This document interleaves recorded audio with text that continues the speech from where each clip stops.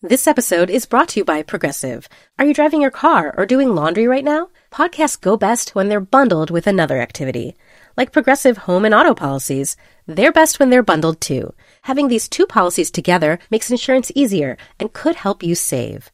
Customers who save by switching their home and car insurance to Progressive save nearly $800 on average. Quote a home and car bundle today at Progressive.com. Progressive Casualty Insurance Company and Affiliates. National average 12-month savings of $793 by new customers surveyed who saved with Progressive between June 2021 and May 2022. Potential savings will vary.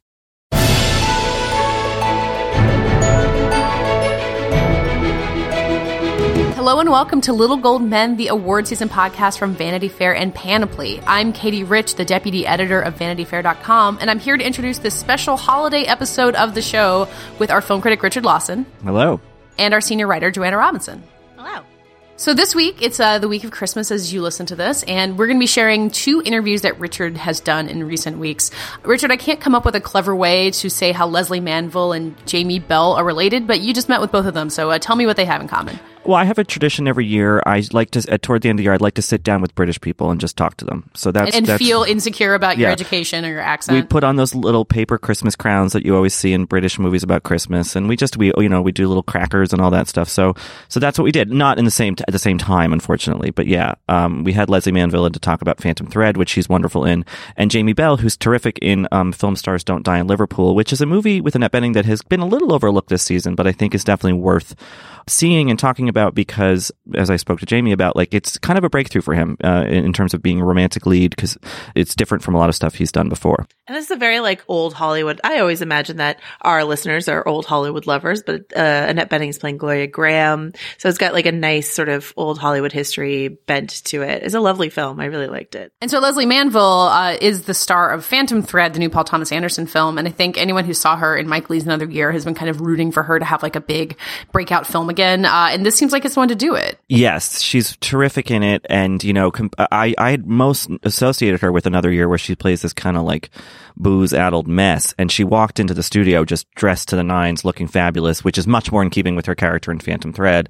So that was interesting. And while we talked, I did bring up Another Year, and she had a really interesting kind of anecdote about filming that movie and a particular scene. So if anyone who knows that movie who's listening, you should stay tuned for that. So we will be back next week with a full roundtable chat as usual. But in the meantime, please enjoy these interviews with Richard and Lesley Manville and Jamie Bell. So first up will be Richard's interview with Phantom Thread star Lesley Manville.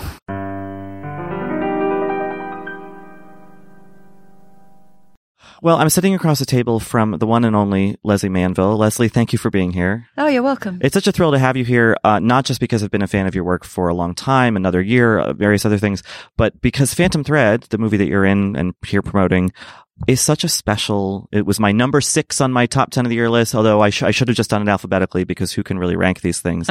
It's just one of my favorite movies of the year. It's good. Really great. Oh, well, that's good. Yeah. Are you already basking in the reception of it? I mean, it's not even really out here in the States yet, but people have seen it, obviously. Yes. Well, there's been industry screenings, right. And we were at a screening for AMPAS members last night, which is the Academy. It's going down very, very, very well. I mean, you come out of the screening and people are saying very positive and very pleasing things. It feels that it's good, but it's quite early days for it still. I mean, it doesn't get released in the States till Christmas Day, and it doesn't get released in England till the 2nd of February. I mean, the film simply wasn't ready in time to do any of the festivals. We didn't stop shooting till April. So there was no way it could be turned around for Cannes or Toronto or anything. It was hot off the press, really, and we got on the plane and started promoting it. So yeah, we're off and away now. I was at the screening that was the Sunday after Thanksgiving at the DGA Theater, and you guys were all there for the Q&A afterwards. Oh yes, and it just had this sense of occasion to it. Everyone was really eager to see this film. It was one of the last things that us critics and other people hadn't seen yet. So yes, yeah. How do you bear up under all this kind of these AMPAS screenings and all this kind of press stuff? Is that fun for you, or is it stressful, or how does that? No, I don't find it stressful. I don't think I wouldn't. I could bow out of it easily, and I would if I found it stressful, but I don't. I really like the chance to talk about the work and talk about what we've been through. Because when you're making a film, you're making it and it is what it is and you're so involved in it. So in a way, it feels like having a really good debrief. And, the Q&As I've done have always been with Paul and Vicky, and some of them have been with Daniel as well. And it's good to hear what the people you've worked with it on, what they feel about it. And I quite enjoy working out what I've felt about it too. And having to put my thoughts and feelings into something, into a sentence that makes sense and helps people to understand what we've made. Because I guess those aren't conversations you're necessarily having while you're doing it, right? No, but that's exactly it. You're not. You're kind of in the thick of it, and you're not. You're being analytical, but in a different way. You're being analytical, and you're digging deep because you're trying to create it. You're creating those characters, and Paul is creating the film. Now it's done. We can't change it. I find it fascinating. I like traveling. It's good to be able to be in New York for 4 days and see some friends and have a little bit of spare time as well. So listen, it's not what I'd call hard work. Well, let's go back, and I'm just curious to hear how you got involved with the project. I mean, Paul Thomas Anderson, he's such an American filmmaker. I mean, he makes these films about America, There Will Be Blood and The Master, although I guess parts of The Master are in England. So this is kind of a departure for him in a sense. And so I'm just curious, what were the conversations like when you were first kind of getting involved in this? The very first conversation I had with him was incredibly straightforward. My agent rang me and said, Paul Thomas Anderson wants to ring you at 11 o'clock tomorrow morning. I said, tell him I'm going to be doing the laundry or something. Make him go away. So he did call at 11 on the dot, and he's one of the nicest men you could wish to meet. He's kind, he's warm. And so he said, look, I've got this film. It's going to be an English story with Daniel, and I'm going to send you a script, have a read, and give me a call back. So I did, and that was it. It was as simple as that. And so you knew reading the script, you were like, I want to do this? Like, it was clear to you then? Listen, he could have asked me to read the phone directory, and I would have done it. Yeah. So given that the script was actually really, really interesting and certainly ticked the box of the kind of film I'm interested in seeing and the kind of film I'm certainly interested in doing. It's a relationship film. There's no car chases. It's about, humans, the human condition. They cut all the musical numbers after you'd filmed them, right? They cut my tap routine. Yeah. But it seemed almost too good to be true. I mean, I was smiling for a very long time. And this was about 6-7 months before we started shooting. So I had a nice long time to think about it and do the research and look into the fashion world in the 50s, which wasn't an area that was alien to me. I'd done a play that was all about the 50s. So I knew that period a bit. But it was fascinating, and I got to know Daniel over that time, and a few drafts would come, a few new drafts, but nothing major changed. It's been an incredible experience. And I mean, not just because, I'm incredibly lucky. I have a wonderful career in England. I do, my theatre career couldn't be any better there. I do fabulous things on television, and I make films with interesting people, not least of all Mike Leigh. The cherry on the cake has been to do this film, and not just because it's, America. Paul he's a great director. He's one of the greats, I think, right now, and he happens to be American and quite a treat to work with Daniel as well. And not being British myself, but being friends with people from the UK and being visiting there, the film feels, it feels authentically true to what it's trying to do, which I think is important. Yes. It's not some American coming over there and having you guys all saying cheerio. And oh, no. He's a little bit more subtle than that.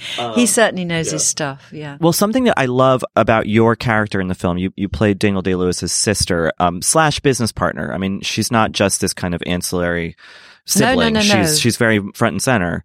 You have this presence in the movie that is not always verbal, but certainly physical. And, we get a lot of cuts to your face just kind of reacting at these hilariously loud breakfasts, and things like that. So how do you approach doing that where you might not have necessarily, the sort of torrent of dialogue? Yeah, in the film, I hear what you're saying. It's very hard to pinpoint a moment, because I think, I think it's a mistake to ladle things onto a performance just because you think it might be interesting.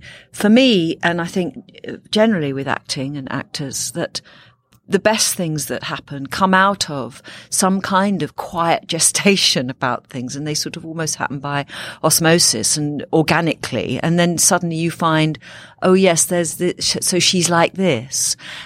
And in a way, that's how it happened. I mean, Paul doesn't rehearse at all. He wasn't prescriptive about how to play Cyril. The character's called Cyril, by the way. I had a freedom with it.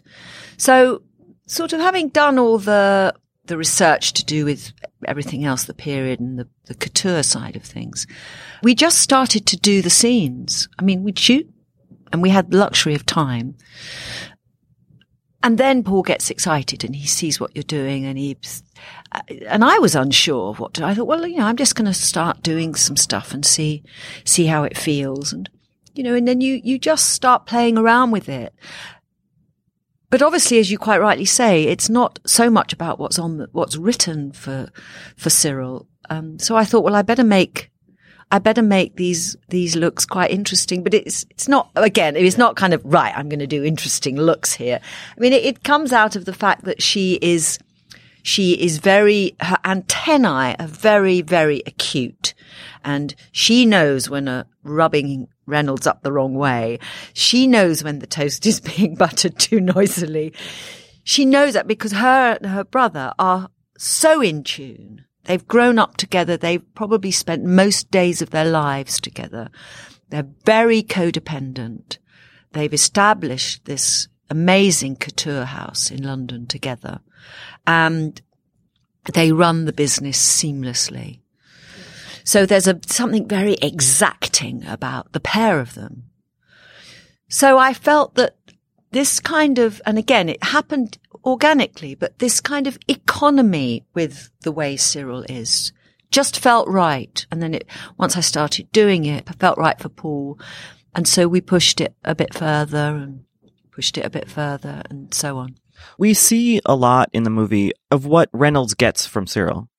What do you think Cyril gets from him? I mean, like what, because it's not an inequitable relationship, I don't think. I think it's there's a parity there that is important to their dynamic. So how would you kind of clarify or describe what she gets from this odd relationship? Well, in a strange way, she gets everything from him.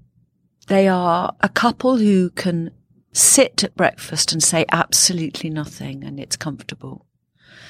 She gets love from him, although it's unstated. She has security. He is her life. She's not married. She's never been married. She's never wanted to be married.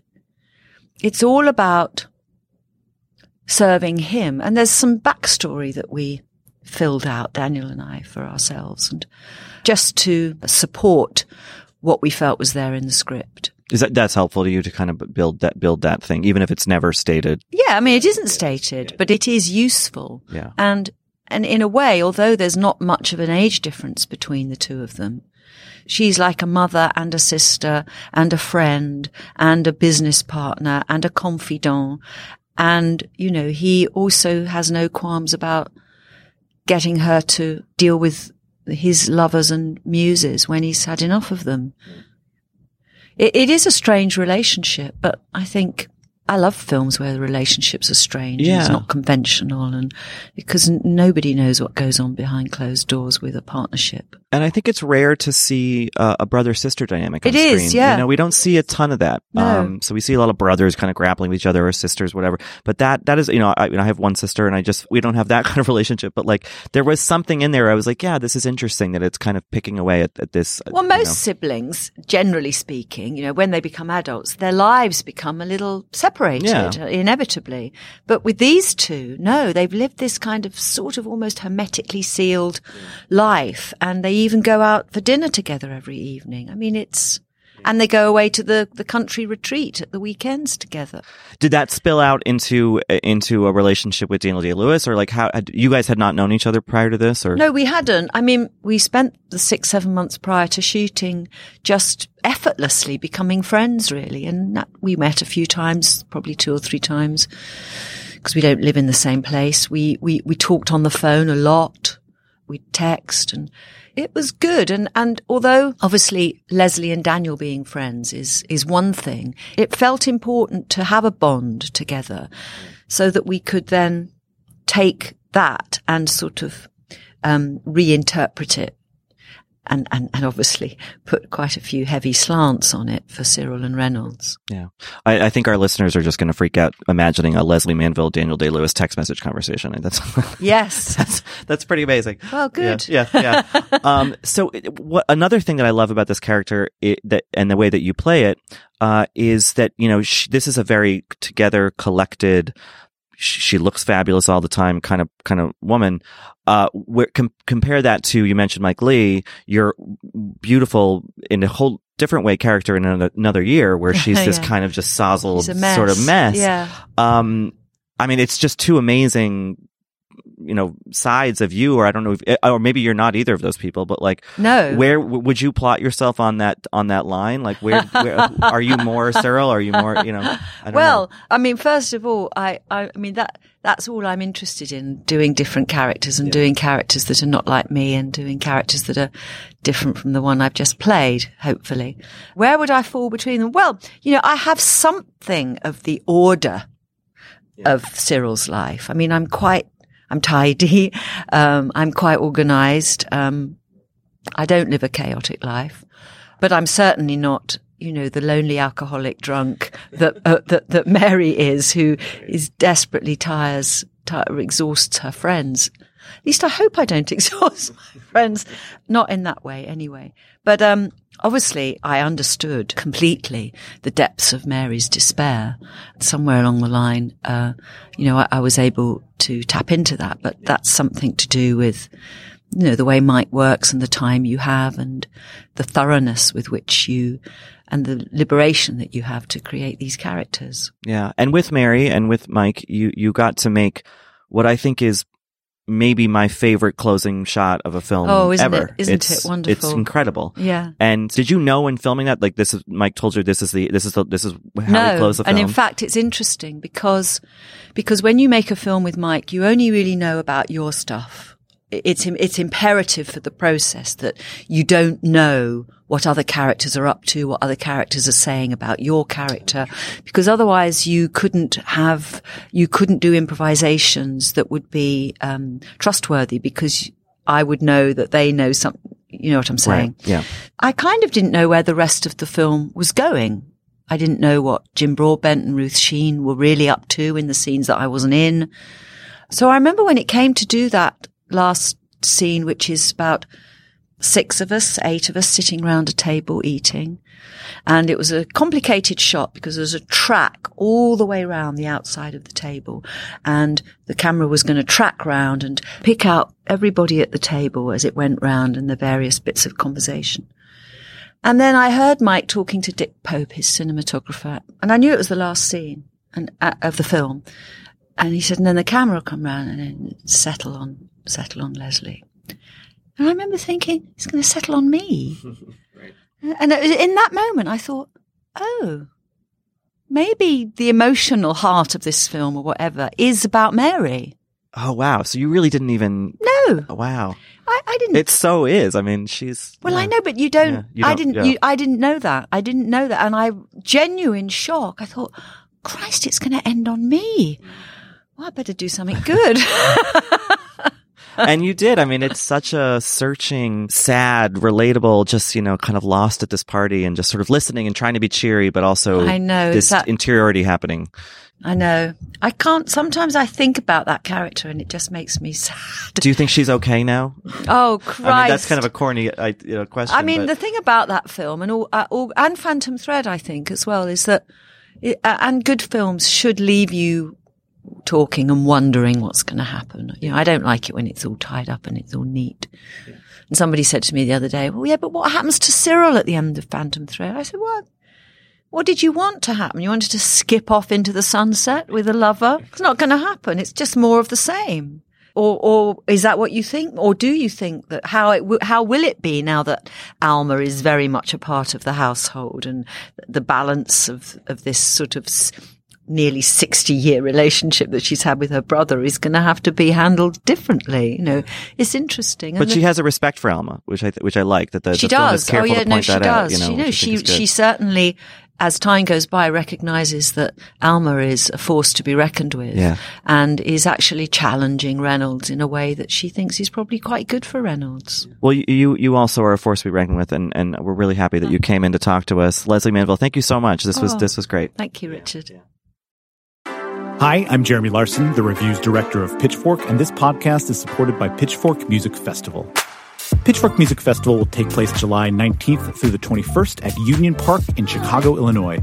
This year's lineup features Jamie XX, Alanis Morissette, Black Pumas, Carly Rae Jepsen, Brittany Howard, J. Paul, Muna, Jessie Ware, 100 Gex, and many more. The festival also features diverse vendors as well as specialty record, poster, and craft fairs, and works to support local businesses while promoting the Chicago arts and food communities as a whole. For more information on tickets and lineup, visit pitchforkmusicfestival.com.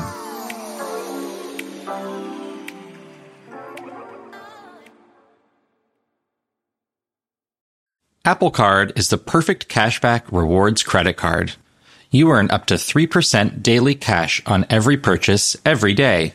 That's 3% on your favorite products at Apple, 2% on all other Apple Card with Apple Pay purchases, and 1% on anything you buy with your titanium Apple Card or virtual card number. Visit apple.co/card calculator to see how much you can earn. Apple Card issued by Goldman Sachs Bank USA, Salt Lake City branch. Subject to credit approval. Terms apply. So next up is Richard's conversation with Jamie Bell, the star of Film Stars Don't Die in Liverpool. Well, I'm here sitting across the table from Jamie Bell. Welcome. Thank you. You and your wife were looking out the window and gazing out. Have you not been in this building before? No, I've actually never been down to this part of town. Oh, wow. Ever. Well, welcome. We're glad that we could be your first time. That's very nice. That's a good feeling. So you're kind of at the tail end of what has been a pretty long press tour junket. I don't know what the proper term is for Film Stars Don't Die in Liverpool, which is finally coming out on the 29th. Is that right? 29th of December, yes. Yeah. But I first saw it at Telluride, where it wasn't something, I'll be honest, that was on my radar going into the festival. Yeah. But then when I kind of found out who was in it, and I said, okay, this could be something special. So I'm curious, how did you get involved with it? When did it make an impression on you? Was it just reading the script, or? Yes, I was sent the script early last year, and I knew nothing about Gloria Graham. I knew nothing about the subject of the film. All I knew was Annette Bening was in it, and I read it kind of feverishly just because if it had her in it, I wanted to be a part of it. But I really thought it was a bizarre piece of fiction. I couldn't quite wrap my head around the story. It just felt so eccentric and so unexpected and so kind of unbelievable to a degree. And then when I met Barbara Broccoli, who produced the film, she told me that she knew Gloria Graham and Peter Turner, the subjects of the film, personally, and that this was a very personal story for her. She's been trying to make it for 23 years or something. She handed me the memoir on which the film's based. I read that, and it suddenly all kind of came to light for me a little bit more than the script was well written. There was nothing wrong with the script at all. Just reading something from his point of view, from his own experience, made it feel more, I don't know, more believable. Yeah, because it has this kind of, so for people who don't know, it's about this younger man, an aspiring actor in, what is it, late 70s? Late 70s, in London, who meets a sort of faded old screen queen from Hollywood who's in England trying to kind of revive her career with theater. And they fall in love, and it's kind of this eccentric thing. And it does seem a little bit stranger than fiction. But there's also something deeply cherished about the story. This is this guy's life, this is his memories. Is that intimidating at all to sort of jump into that and kind of have to represent someone and also, act in Barbara Broccoli's kind of passion project? Well, certainly I think the care that he had for her, the affection that he had for her, Peter, when you talk to him about it, and I certainly did talk to him many times and asked him many questions about his time with her and things that weren't necessarily in the book or things that were in the script that we wanted to, maybe change. What you get from just talking to him is just how much he cared for her, still cares for her in some ways. I think the memoir was this kind of cathartic process to try and understand it all. It came to kind of such an abrupt end, with not many answers and things like that. So that was really the challenge, the task that was set out before us, was how do we make a movie with these two people, these kind of two very unexpected odd couple scenario, make people go along on this journey and have them really believe that they're in love passionately, that they can, even though there's clearly all these divisions between them, their experiences, their life, generationally speaking, they're obviously different. How do we make people believe that they're equal in love and bring people along with us on that journey? That was always the tricky kind of challenge in it. And a lot of that was to do with me and Annette and how we get along. And yeah, how did you guys kind of create that dynamic, that relationship? Because it feels very familiar in the movie. I mean, you guys seem to really know each other. How do you kind of create that on screen? I mean, I guess you never really know if it's gonna happen. I mean, when you walk into a movie, most of the time you haven't met the person you're going to be acting opposite, and you never know if you're going to get along, and you're spending so much intimate time with one another. And so I was really kind of unsure. So that first meeting, I was like really nervous because I was just hoping that we kind of hit it off immediately. And I think that would have been very unnatural. What we actually did is we sat down with the screenplay a lot and just went through it every single day. We had like 2 weeks of rehearsal, and we didn't really didn't get anything on its feet at all. We just read through the script a bunch of times. And I think through that, we both understood how passionate we both were about it and how seriously we were taking the roles. And we established a sense of trust, I think, and support. And we always had each other's backs. If she was uncomfortable doing something, I was uncomfortable doing something. How far into the shooting process was the dance scene, which is a wonderful, joyous scene? It was fairly late on, I think. This film deals a lot with time and the passages of time, and the film will suddenly jump back 2 years and then, flash forward. Right. 2 years. I think we did the goodbye scene when, she unfortunately has to go back to America, and she shortly thereafter passes away. We shot the goodbye scene on like day 2 of the schedule. So it was just kind of so out of whack. But the dance scene was always a scene that I drew a circle around, because I was like, if we can just get through the rest of this schedule, if we can just get through these bedroom scenes where she's, kind of slowly deteriorating and it's very heavy, then at least we'll have summited. But it was about halfway through, I would say. I think that's, when I sort of first noticed how much chemistry you guys had together. So I figured it had to have come not on the first day. Like, that was built. No, saying I love you and goodbye was like the first day. That's crazy. Another thing that's notable for me about this movie, is particularly as it pertains to you, is that you've been around a while. You started acting and performing as a kid, big movie, Billy Elliot, and you've had an interesting kind of peripatetic. You've done different genres. You've done motion capture with Steven Spielberg. You've done, World War II thrillers with Leo Schreiber. But we haven't really seen you do much in the kind of romantic lead department until this movie, which is good. I mean, it's exciting to see you kind of in this different mode. And I'm curious, like, how conscious of that are you in, like, when you're kind of picking projects? Like, are you like, okay, I need my romantic movie, I need this? Are you that conscious of like genre? Or I think not particularly. I mean, I think I'm always looking for something that's just a bit off center. Yeah. Like, so if it's a romantic lead, I need a but in there. Like, but it's surreal, or it's abstract, or there's something about it which isn't normal. I think otherwise, if it's too kind of, and I've had scripts where there's like romantic roles and they're just so kind of right down the middle that it bores me, honestly. Yeah. I get bored by them. Yeah. So I do need something extra. I need like that extra little additive that makes it something different. I think I always kind of admire work that is just slightly off, sure. Slightly abstract. But certainly I've had a plethora of opportunities to do different things all the time. I mean, period pieces, all kinds of different period pieces. Roman Britain. Yeah. The famous bromance with Channing Tatum in this film called The Eagle. Don't know if you saw that one. Thank you very much. Yeah. That's big with the gay community. Yeah. Well, listen. I'm glad.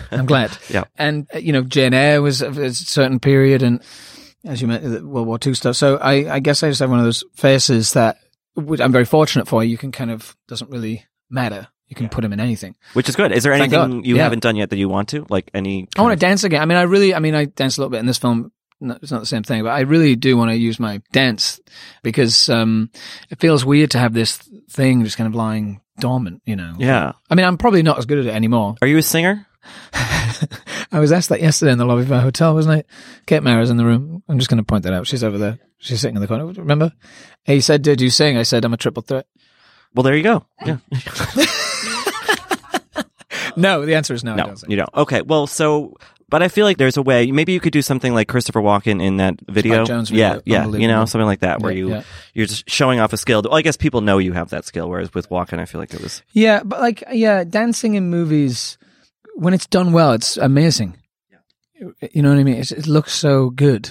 I think that's I'd love to do something like that. about that's such a thrill about that scene in Film Stars is just like you guys were both good at it, and it's just like fun to watch, and it's not just people kind of flailing, without meaning. There's actually like consideration and skill employed, which is exciting. How to watch. are you at dancing? No, terrible. Oh, really? Avoided it at all costs. Oh. Yeah, I think I went to a wedding last summer. I think I like reluctantly danced for like 2 seconds. Did you? I was like, all right. Well, it was a weird wedding. Like Mindy Kaling and Tina Fey were there. Oh, because weird. It was a friend of mine who worked on 30 Rock and Mindy Project. Anyway, so it was just Well, those people are very fun. Yeah, but I was intimidated by them. So I was like, copy they that. can have the dance floor Right. and I'll just sip my wine. And, Okay. Yeah. So dancing, that would be I would exciting. like to do some dancing. What about sure. theater? Is that on? Yeah, I mean, it's always something Yeah. that I've considered. I'm often kind of sent things, certainly out of London, a lot more than Broadway. Like, there's things to consider and stuff. And I've been very close in the last couple of years to doing something, but I have a kid, I have a wife, that kind of dedication to moving somewhere for that amount of time, and just taking you out of other things kind of genuinely scares me. I'm always so in admiration of actors they just do plays over and over and over again. I'm like, God, I don't know how you guys do that. They're just kind of really deeply into it, I guess. And, But they're called real actors. do you get a chance to see a lot, either theater or movies, TV? Like, what do you watch? I try and see as many movies as I can. I don't see as many movies as I should. I'm very affected by movies. Like, I saw The Disaster Artist last night, That's a good one. and I knew nothing about The Room. I'd never seen The Room before. I had no idea who Tommy Wiseau was or anything. I certainly love all the actors in Disaster Artist and stuff. But movies really stay with me. They really do. I have these very strong relationships with them. I kind of obsess over them. I saw Gone Girl, I don't know, maybe 20 times. Really? And it was the only film I watched for about 3 months. And what about that got you? Like, was it the acting? Was it the know. direction? Or just I don't know, because also the thing is that after I watched it about 5 times, I started to stop watching. As soon as you knew that she was alive, I stopped watching it. Oh, so you every just like time. that first I half. love the Yeah. first half. Oh, that's It's brilliant. interesting. Yeah. Yeah. But like things, I mean, Grand Budapest Hotel, I got obsessed. I have these very strange obsessions. I also love documentary more than like fiction films. Have you gotten to see any documentaries this No, year? but I Yeah. do want to see Wormwood, which is the new Errol Morris. Yeah, that's pretty engrossing. Yeah. They did a screening of the whole thing at Telluride where people were just kind of in the theater for 5 hours or 6 hours. I saw the Jim and Andy thing, which I thought was interesting. Mm-hmm. Yeah. I saw the Roger Stone one. Have on you seen Netflix. Faces Places? No, I haven't Agnes yet. Varda. No, It's no, really good. No, oh, really? Yeah, I gotta see it. I mean, it's less of a. It's not really about like facts. It's just kind of following these people around as they make art and talk about. I was at the Governor Awards and they were talking about her a lot, and they were showing a lot of clips from that. It looked amazing. Anything else on the scripted side that you've seen this year that has kind of stuck out? I like Good Time very much. I don't know why, other than I went into it with zero expectations. I knew it was kind of cool, and I was aware of those filmmakers, and Robert is a friend of mine, and I wanted to support him. But I was really blown away by it. It's so accomplished. I was behind it all the time. Meaning the narrative constantly surprised me. And they're very simple kind of tricks, like a botched thing that goes wrong. And there's lots of kind of elements in it which are very simple, but when they're executed well, it kind of keeps you on your toes. And it's very rare, I find, in movies where I don't know what's going on or what's going to happen or. Well, right, because you read enough scripts, I would think. So you just get used to these structures and stuff. So I was in there. You know, they were cradling me through that movie, like they were taking care of me. And I thought his performance was astonishing. Yeah. I really do. There was something immediate about it. It was very visceral and raw, and I'd never seen him do something like that before. All you have to do is make, tens of millions of dollars doing vampire movies, and then you can work with whatever directors you want for the but rest also, of your did you life. see Lost City of Z? I think, he's fantastic He's in that. amazing in One of that. the best movies of the year. Yeah. This is probably a kind of a trite question, but like when you're watching these things and there's a young performer like that in something like Good Time, how is there an envy factor? Are you like, shit, why? Yeah, I mean, of course there is, but you can still enjoy it. Yeah. I mean, if it's someone that you like I love Rob. He's a friend of mine, and I have nothing but support for him. And I've also been on record with me saying it's one of my favorite performances of the year. And like I've told him many times, I sent him a text the other day and said, "You were robbed," things like that. So, but yeah, of course, because everyone wants to be doing great work and working with the best people, But I also study them. You know, if there's something that I really admire, I just watch it over and over and over again. And you're producing as well, so you're kind of making stuff for yourself these days. Is that right? Yeah. Yeah, you have like something coming up. I don't know if you can talk about it. No, I can't. So it's a movie called Teen Spirit. My best friend, Max Minghella, directed it. And Fred Berger, who did La La Land, is producing it. And I'm the executive producer on it. And it stars Elle Fanning. And it's about a girl who wants to sing. Great. And that's the very basic pitch. How do you like that role? I mean, is it like the producing aspect? I mean, is it did you have to kind of learn on the job, or did you just, you know, have the institutional knowledge because you'd been on so many film sets? Or well, I have a lot more sympathy for producers now. Yeah, actors really give them a hard time. Just kind of witnessing that from the other side. Just really simple things of like when are they getting into town? How close are they getting into town before shooting? Well, you know, 2 days before. Well, could we get like 5 days before? Like things like that. You know? But no, I learned on the job. I followed Fred's lead a lot, but to me, there's if you've made films. I mean, I've been making films for half my life. There is the kind of instinctual element of this is how things should be done, and right. And I find that like with things like that, you know, if someone asks me a question, not about writing particularly, but like about how some other aspect of the media world works. After 10 years in it, I'm like, oh, actually, I kind of do know the answer to that, you know, even though I don't think of myself as that. Right, because we're in post right now, so it's like a kind of editorial process. And while I know I've used editing equipment before, you know, I certainly don't really know the ins and outs of like the subtleties of filmmaking, pre-lapping sound, or those little techniques that you know so well if you've been doing it forever. So it's all a learning curve, I think, for me and for Max, you know. And something you'd like to do again. Totally. I mean, I'd work with Max from now till forever. I think he's a great filmmaker. His vision for this is very specific, and the movie looks beautiful. We had this girl called Autumn Gerald. She was the DP on this movie. She shot Palo Alto and a bunch of other things. She's got an amazing eye. This movie looks so beautiful. And Elle, I think, will surprise people. She sings covers of these songs. So we've recorded them with Marius de Vries, who is the music supervisor. I think her voice is going to blow people away. And this is something to look forward to next year? Next year, we're kind of considering, you know, which route to go with it. Like festivals or whatever. Exactly. Yeah. So that's all kind of... music, that feels like South by Southwest or something. I don't know. Maybe something like that, yeah. We are ostensibly an award season podcast.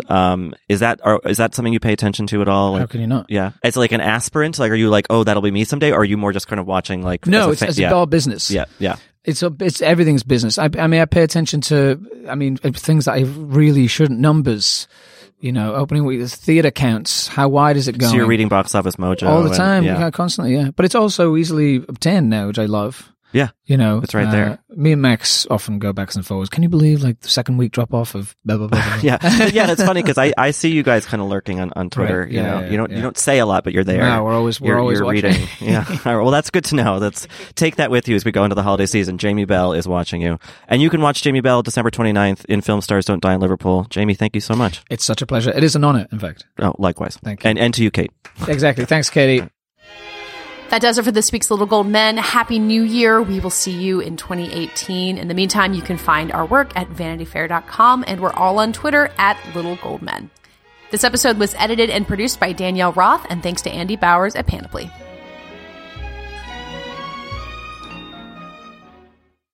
Know that fizzy feeling you get when you read something really good, watch the movie everyone's been talking about, or catch the show the internet can't get over? At the Pop Culture Happy Hour podcast, we chase that feeling 5 times a week. We talk about the buzziest movies, TV, music, books, and more. From lowbrow to highbrow to in between. Catch the Pop Culture Happy Hour podcast from NPR.